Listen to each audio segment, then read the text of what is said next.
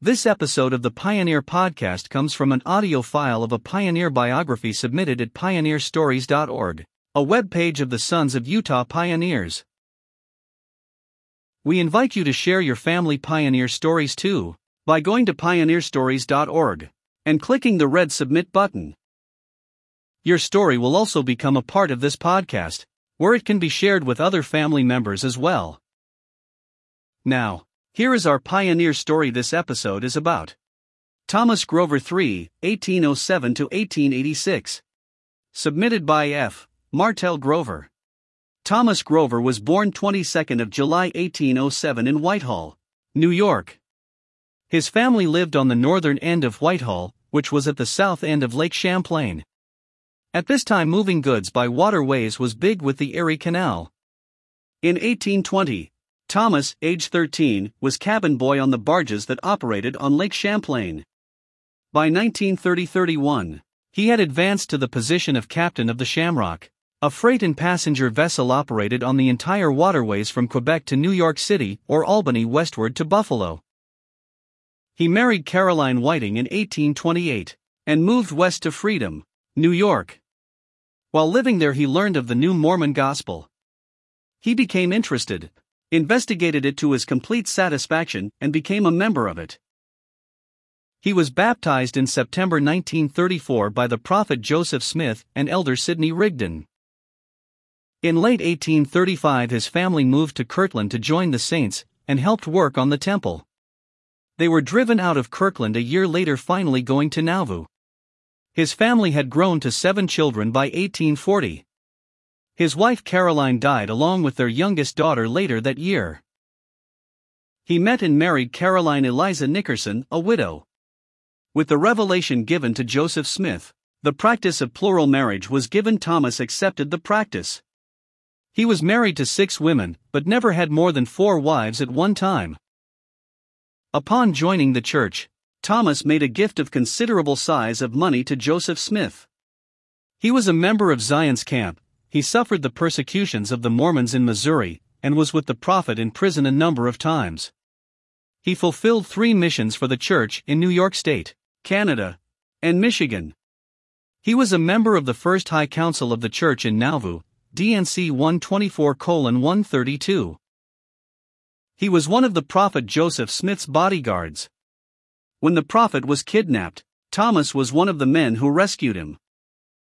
Thomas was among the first 143 men to go with President Brigham Young in 1847. He left his family with enough provisions to last 2 years. On the north side of the Platte River, it became necessary to build a boat to cross the Platte. President Young called the camp together to ascertain the best plan. Young gave his plan to build a raft, but Thomas said, "It will not work." Young said, "I think it will." Thomas again said it would not work in that kind of stream, and they went to bed. The next day, President Young got his boat into the water and it sank. President Young turned to Thomas and said, "My plan has failed. What is yours?" Thomas soon built another boat, but differently than President Young's.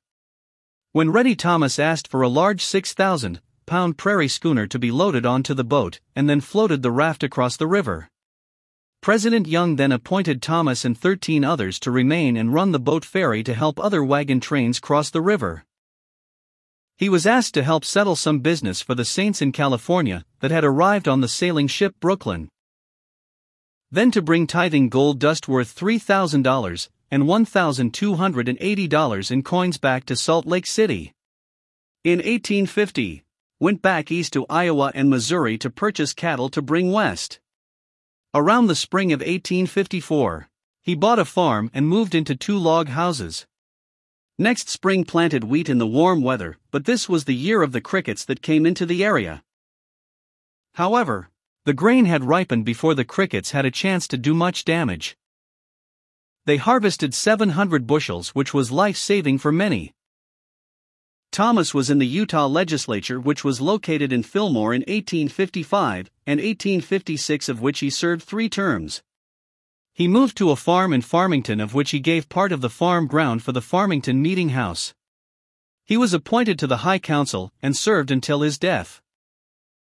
When the Perpetual Emigration Fund was asked for in 1861, he sent 1 yoke of oxen and a wagon, and sent 2 yoke of oxen and 2 wagons each year afterward until the railroad was completed. Thomas and his family spent the remaining years in the Farmington. One Sunday, upon returning home from fast meeting, where he had borne a stirring testimony to the truthfulness of the gospel and the mission of Joseph Smith, he stated he didn't feel well. He went to bed.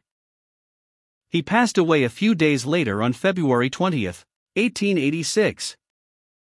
Thomas Grover can be known as a cabin boy, boat captain, bodyguard, pioneer, father, trusted friend, cattle herder, boat builder, farmer, legislator, emigration supporter, and much, much more. Thanks for listening. If you would like access to more content and information about our pioneer history, join us at su.p.online.org, the online community of the Sons of Utah Pioneers. That's suponline.org. Goodbye until next time.